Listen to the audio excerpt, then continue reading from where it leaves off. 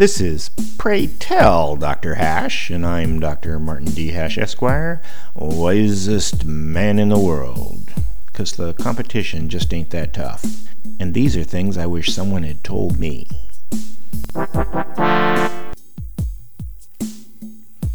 Today's topic, Soyboys. Over the past 4 decades, there has been a precipitous drop of measured testosterone in boys and the men they grow into, which coincides with the fashionableness of vegetarianism, the so-called soy boys, because eating soy supposedly lowers testosterone. However, it's more likely that soy boys are simply a stage all males go through.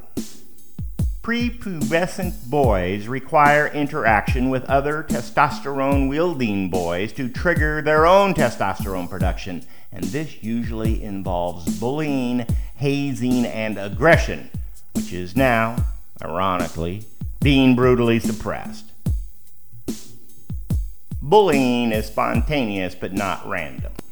It's often blamed on the stronger exploiting the weak, but there are plenty of small boys that don't get bullied.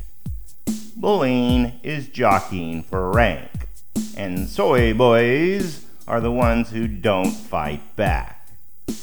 A boy may think they are minding their own business when a bully walks up, but they are actually flashing a red light of soyness.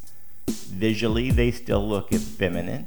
They may exhibit the lack of self-awareness of children, or they are simply being tested. And if they respond submissively, they actually encourage the bully.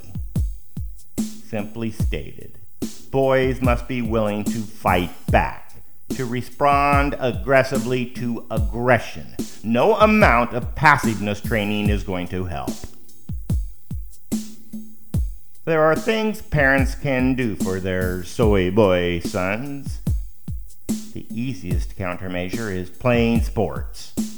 More drastic is going to military school. Injecting anabolic steroids may be controversial, but a soy boy's got to do what a man's got to do.